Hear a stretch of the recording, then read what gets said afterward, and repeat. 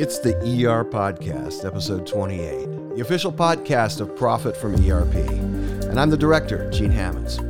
Over the past 18 months, we've helped about a dozen companies get through challenges we never thought any of us would face. And if you've listened to the earlier ER Podcast episodes, you know what a huge advantage digital companies had dealing with a world that had suddenly gone virtual. But the number one issue today is uncertainty. The country, the workforce, supply chains, inflation. Is COVID up or down, opening up, locking down? There is a world of uncertainty out there. And if we're going to maintain the right business equilibrium, we need to create more certainty within the four walls of our businesses. We can't control outside uncertainties, but we can surely affect the internal workings. That's our ability to respond to these challenges. That's responsibility. And here's how some of our clients define business responsibility today.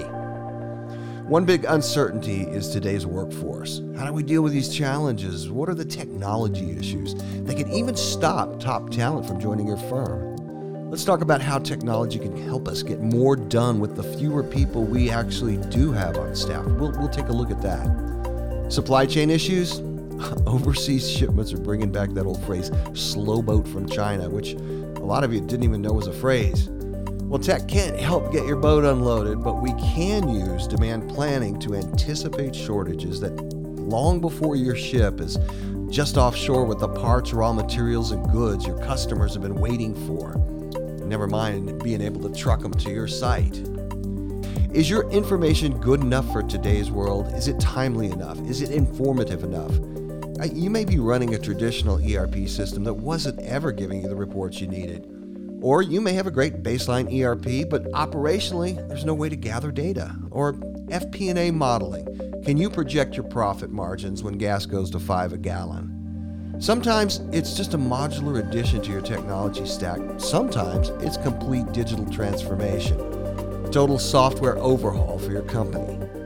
Here's what real-world Profit from ERP clients are doing to create certainty for savvy CFOs and operational teams. To recap, talk about item 1, having a hard time finding the right people? Maybe your old technology is keeping today's workforce away.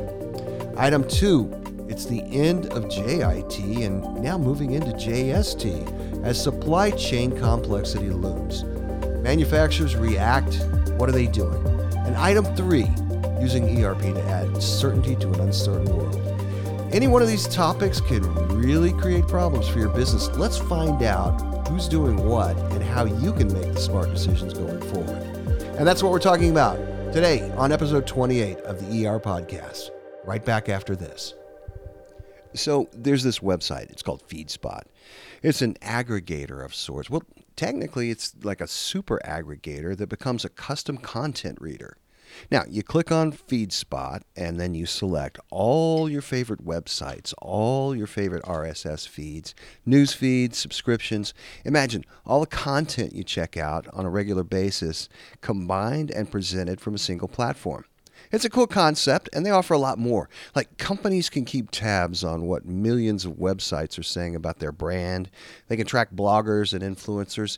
It's a nice concept, that FeedSpot. But in their aggregation of content, they group certain similar topics together and give you a choice of following, say, the top 15 ERP-related podcasts, which they recently released a new top 15 ERP-related podcast list.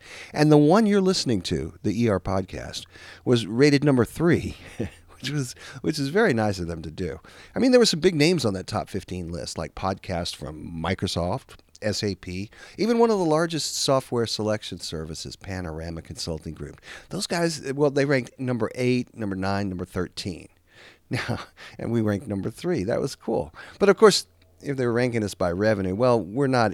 Profit from ERP is not exactly Microsoft, but we have a higher rated podcast. We're number 3 in the country. Heck, the world, probably even the universe. But, we're number 3 and we're on our way to number 1. So you're in good company subscribing to the ER Podcast at Apple Podcasts, Google Podcasts, or wherever you get your podcast. And you're always welcome to peruse the Profit from ERP website, where the newest episodes are posted first. The ER Podcast, ranked number 3 ERP-related podcast by FeedSpot. So after today's show, go check out feedspot.com. They have a particularly good taste in ERP-related podcasts. It's a great start. Number 3. So back to today's episode of the ER Podcast. A couple of things about our consultancy, Profit from ERP. Some recent critics of the ER Podcast have spouted off, you know how critics, they always spout. They've spouted off about how all the business cases we present on the ER Podcast end up recommending companies implement new ERP software, which they then label as self-serving, because that's what we do, is help people select and implement software. Okay, fair point. If you completely back your way into that assessment. See, here's the deal. Our clients, the people that we work with and work for, are either planning, in the process of, or have recently finished implementing ERP to solve real business issues. That's why they come to Profit from ERP in the first place. And all these solved business issues, well, those issues are driven by the same market you may be currently facing. So the thinking is, if you face the same or a similar problem, you may realize this, or it has yet to hit your radar. I know, as a small business operator myself, I face a similar problem. I can't manage everything I'd like to tackle, so I spend a lot of time dealing only with the biggest gorilla in the room, when I might ought to notice where those gorillas are coming from in the first place. The point is, you may well have an ERP system. It could be a wonderful system, but perhaps it was implemented a few years back, so it's not set up to address today's issues. Great. You can bring in some technical software consultants and tweak whatever you need to deal with the issues others are facing today. The point of the ER Podcast is not which ERP system you use or whether you should change your ERP. It's pushing forward the ERP knowledge base. That's what we're all about. And when you do get ready to replace that 1980s spaghetti code client-server ERP package, we are, of course, hoping that you'll be convinced that turning a profit from ERP is a good idea, and perhaps you'll remember our website, www.profitfromerp.com, and you'll bring us in to save yourself some serious dollars, increase your efficiencies, drive some productivities, and all around create profit from ERP. Instead of course, going to our competitor's website, endlessly spending big on ERP and never getting anything in return, or whatever they're calling it this month. So here's the thing. We're always learning. We're watching what our clients do. We're watching what the market does. And when one of our clients starts driving their projects, one or more of them start going in the same direction, we kind of take notice. And when several clients go in the same direction, we're looking, is this a trend, a fad? And when we start to uncover similar drivers with most of our clients, then we know it's a definite trend and something we need to really focus on. We need to understand it, and we need to be able to deliver it for our future clients. So these are the trends that we've been tracking, trends that are likely affecting your business. We're going to tackle 3 of these gorillas today. Item 1, the workforce you had pre-COVID, it's gone. It's not coming back to the office now or ever. I mean, you may drag some of the same people back to the office, but a sizable segment isn't going to play. And hiring to replace those folks, that's not working either. You probably already know that. We spend most of our consulting hours working inside client companies with internal teams to help them implement their ERP. We've been doing that for 25 years. And here's something we've observed. ERP works in every department of a company.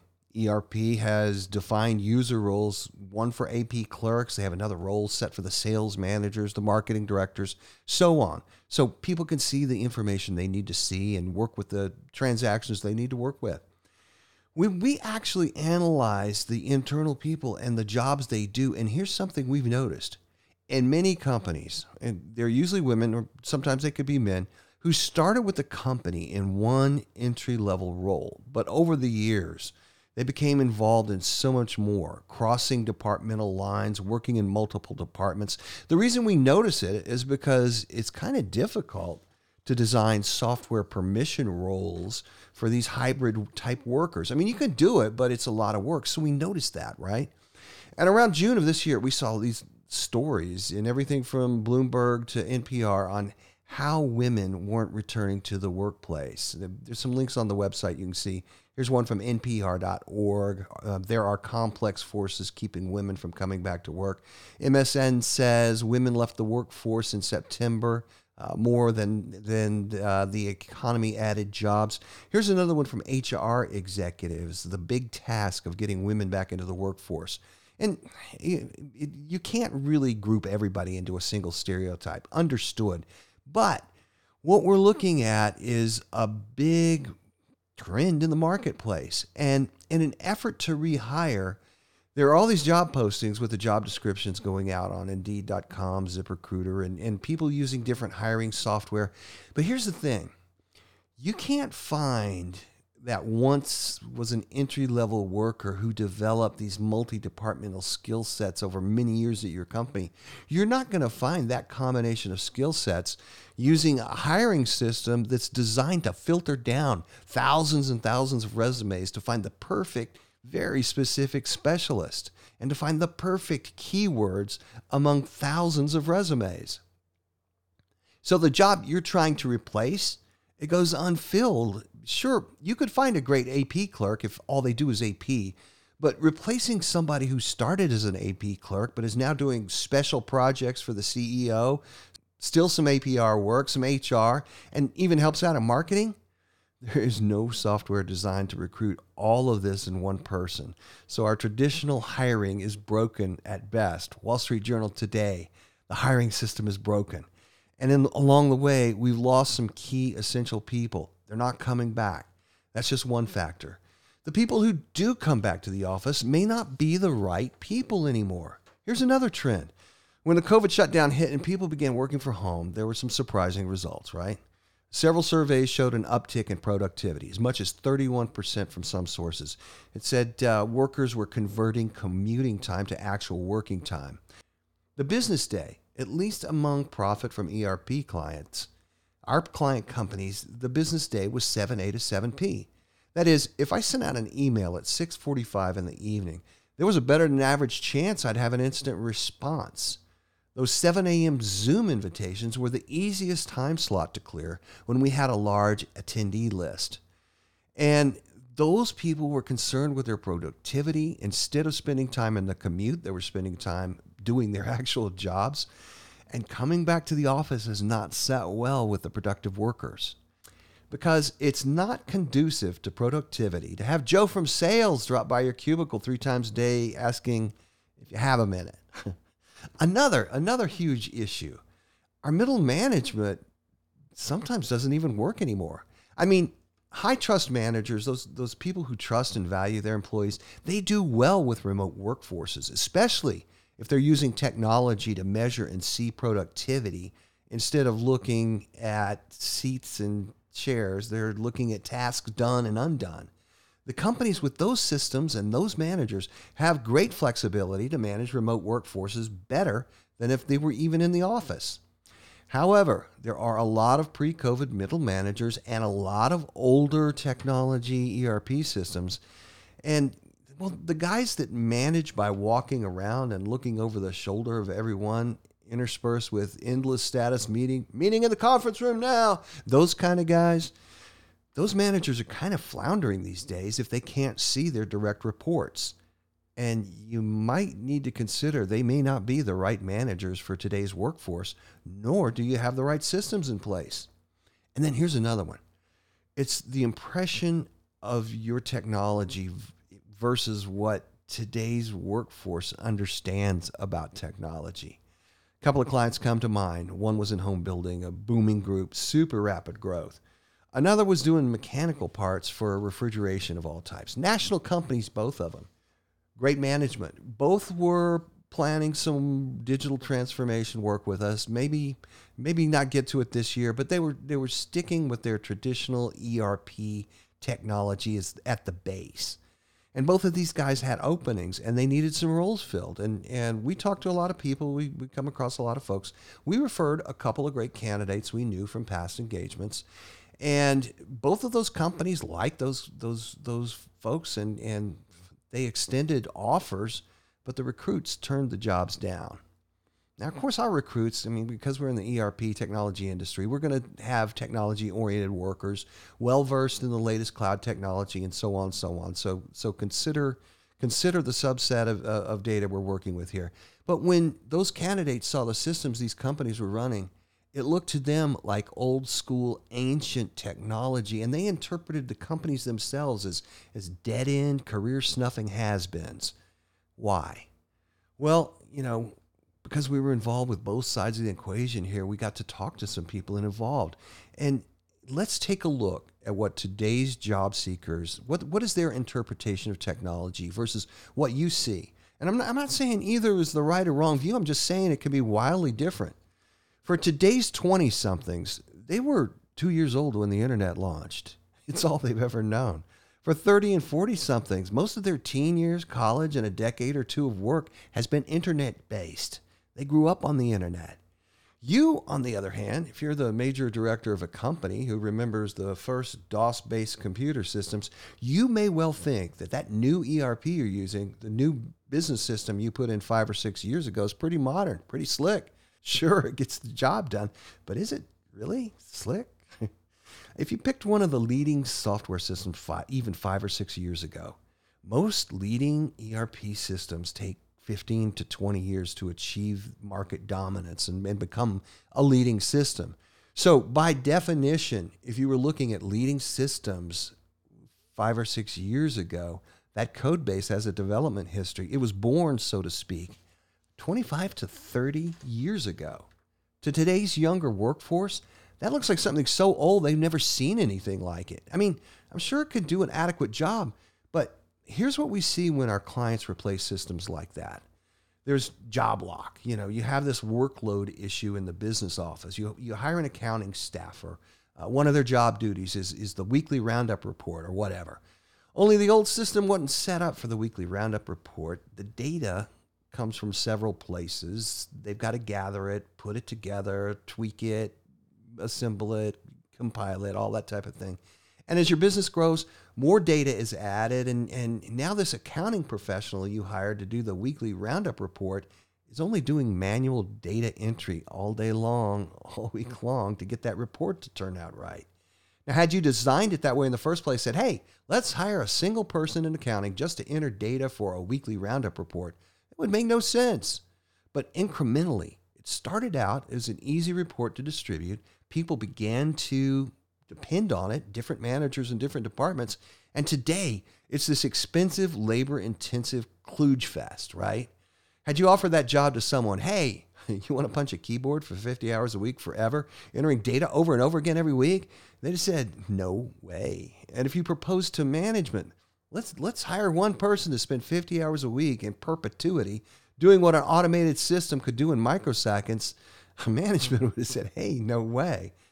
And right now, as we're reopening the office and we're asking people to come back into work, a lot of those data entry job lock workers aren't so locked into coming back.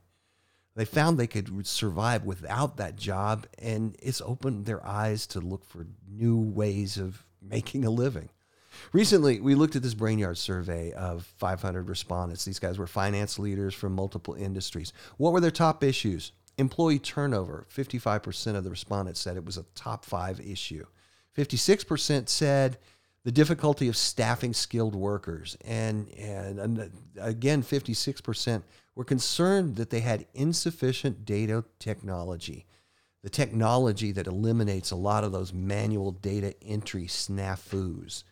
Do you see where these trends are starting to intersect? The president of that refrigeration company that was trying to hire afterwards, he was saying, all these kids want to go to work for a startup or something. They don't realize these are great jobs and they can make a lot of money. And he, like me, I mean, anyone under 30 we refer to as kids when they're out of earshot, but that's just us. Anyway, that's the situation. Your technology can make it seem like you're really old school, even if it's only 5 or 6 years old to you. And we've talked about how cloud, and we need to distinguish here. There's made for cloud multi-tenant software. I think NetSuite, Intact, Acumatica, the common systems. I mean, that's the business equivalent of a consumer system like Facebook. It's cloud-based. It's super easy to use. It's already provisioned, so you simply sign up, join, and go.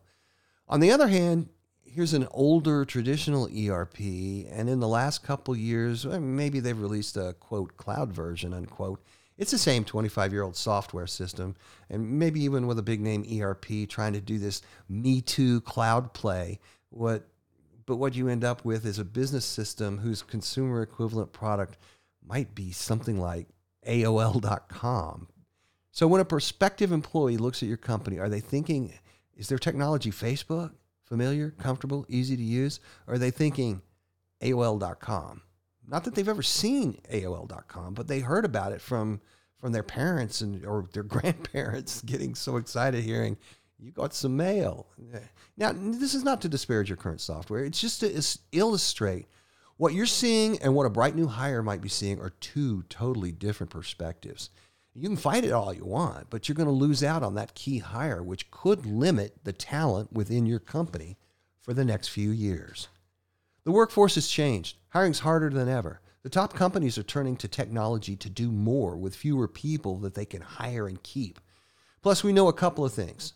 Modern systems based on operational productivity allow remote workforces to maintain efficiencies and lets you spot missed or troublesome issues sooner and manage your productivity output, not monitor people's physical location between 8 and 5 o'clock. A recent Fast Company survey shows 55% of current job holders are planning to change jobs in the next 9 months, mostly saying that they don't feel like a valued team member. Is your current system really helping them do their jobs, or is it creating additional workarounds and a productivity drag? Do your systems value your employees' time and contribution, or is it making 3 of them input the same data in different places? That's not the kind of team they wanted to be a valued member of. They wanted to feel like they were making a solid contribution, and their time, their effort, their work is important. Older technology is a huge turnoff to a digital workforce. In a labor shortage situation, it's going to affect the quality of your recruitment efforts. At least that's the conclusion our clients are coming to. And if you look, you may see versions of this in your workplace as well. Item 2, JIT, just-in-time inventory, is dead.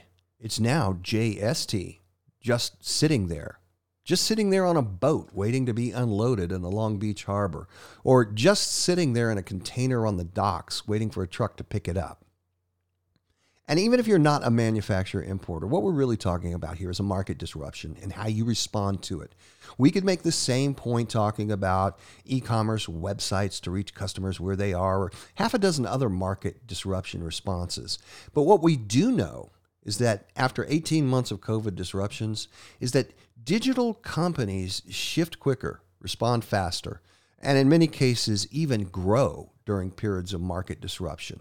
So for discussion's sake, let's stick with our inventory example, because those boats sitting in the harbor is such a graphic picture in all of our newscasts right now. You know, back in July, for example, I ordered some Ping golf clubs from Karsten Golf. They're local here to the Phoenix market, Karsten. And I got to support the local manufacturing guys. Any excuse to go play golf. Anyway, they were having to promise a 6-week delivery, which was weird. Ping's traditional business model is to have golfers go to a testing facility, they do a custom fitting, and then they deliver custom manufactured clubs just for you within a week. And while Ping's main facility is in Arizona, where the customizations and assemblies take place, a lot of the club heads, shafts, and grips now come from China. During the COVID shutdown, one of the few things you could still do was play golf, or I should say in most states you could still play golf. It was outside where COVID transmission rates are super low. People had more time. They can't travel. They had extra disposable income. Golf as a sport has taken off. Tons of new golfers have taken up the game. There's a link on the website from Golf Digest about golf's recent boom and the resulting equipment delays because there's huge demand for all golf manufacturers. So right now at podcast time, here we are, early November. The Ping clubs I ordered in July, we still don't even know when they'll be delivered. I also found out a couple of shipping containers of Ping components made in China. A couple of containers were washed off a ship during a Pacific storm. So maybe my clubs are delivered. It's just the wrong address and it's at the bottom of an ocean, which does not help my golf game, nor Karsten Ping Manufacturing. And now, here comes a story. A couple of weeks ago, 10,000 counterfeit clubs were seized in a recent operation by a manufacturing and a counterfeiting group. It wasn't just Ping. There were Titleist, PXG, Callaway, TaylorMade. The conclusion, at a time when demand is highest for golf manufacturers and they have a once-in-a-lifetime opportunity to really be able to gain new customers and market share that could last for years, their so-called partners in China are instead diverting their production to be sold on the black market. Is that what's happening? It's almost enough to make you wonder if maybe the American manufacturers should start thinking about onshoring their component manufacturing. Ford Motors, for example, they're revamping their supply chain. Now, according to a recent Wall Street Journal article, instead of relying on external manufacturers, they're going to open up their own battery manufacturing facility for a line of electric cars that they're planning by 2025 to use their own batteries. Ford has also looked at the current chip shortage that's halting new auto production, and they're starting their own semiconductor fabrication facility, making their own chips.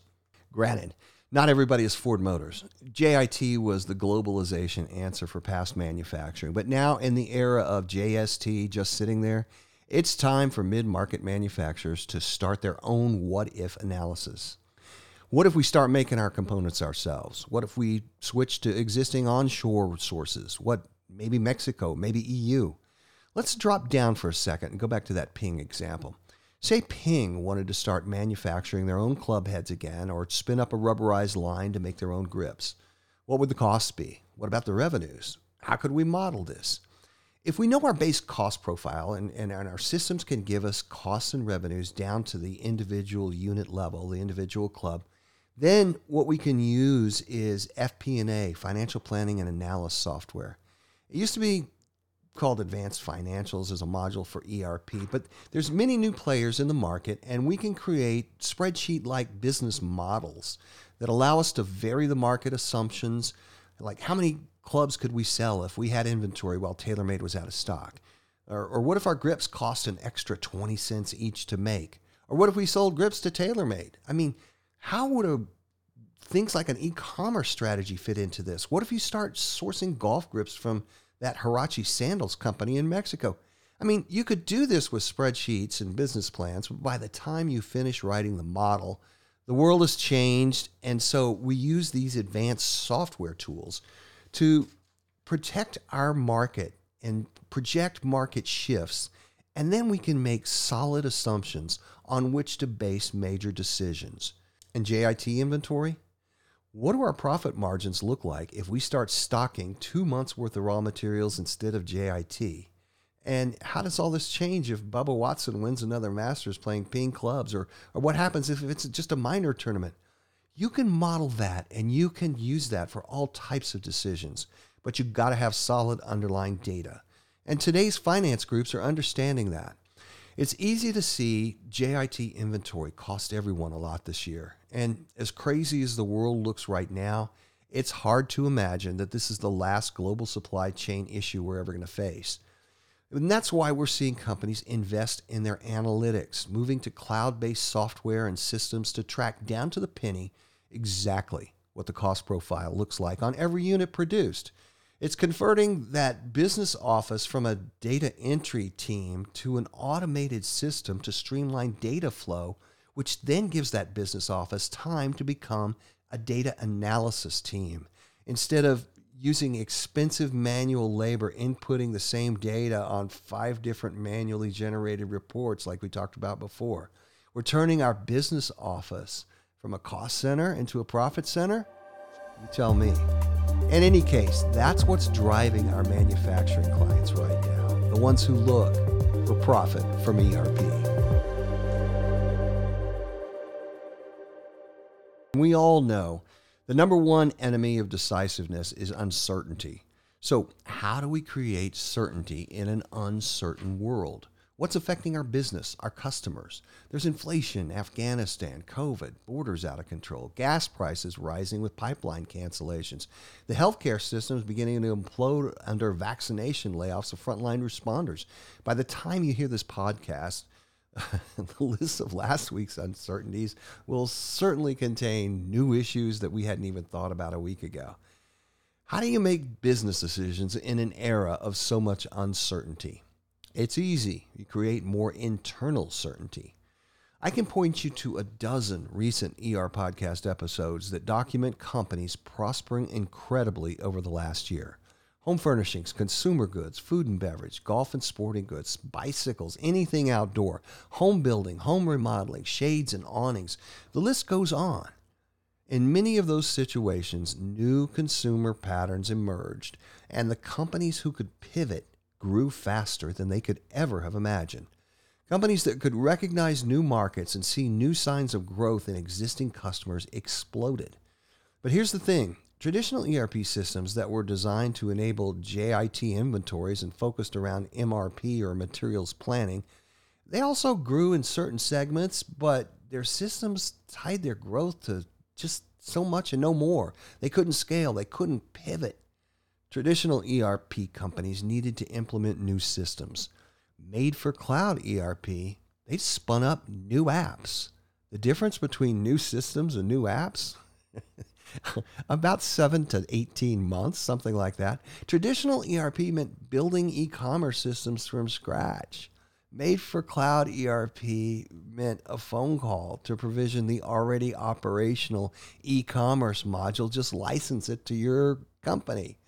It was all driven by analytics. By seeing any number in a made for cloud ERP, you can report on that number today.